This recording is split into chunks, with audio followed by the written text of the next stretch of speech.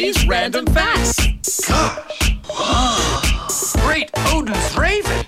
Excellent. You ready? Now, we've all heard of differing types of apples. There's your Golden Delicious. There's your Granny Smiths. Fuji's. The Bravos. The new Bravos apples are quite Pink Lady. delicious. So many differing variations of apples. But have you ever heard of the Black Diamond apple? Ooh. The Black Diamond apple is, as it suggests, it looks very, very black in colour, but it's actually a very deep shade of purple.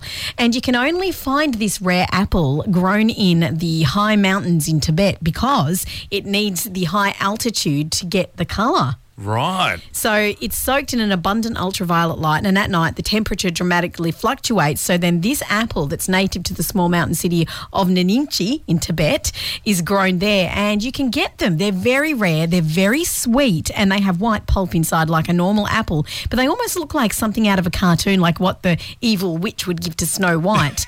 And the direct probably relative to the Black Diamond apple would be the Chinese Red Delicious. So... Well, apples are expensive enough as it is. How much would these cost for like half a dozen? Well, for one Black Diamond apple, Yeah. you would probably pay around $7 for one apple. Well, they do have to come from Tibet. Yeah, so, and I don't think you could get them here, so it's quite rare. But if you ever do come across one and you have a taste, you have tasted one of the most rarest apples in the whole wide world. And most expensive as well. How do you like them apples? Nicely done. And that's my random fact right here on The Wave.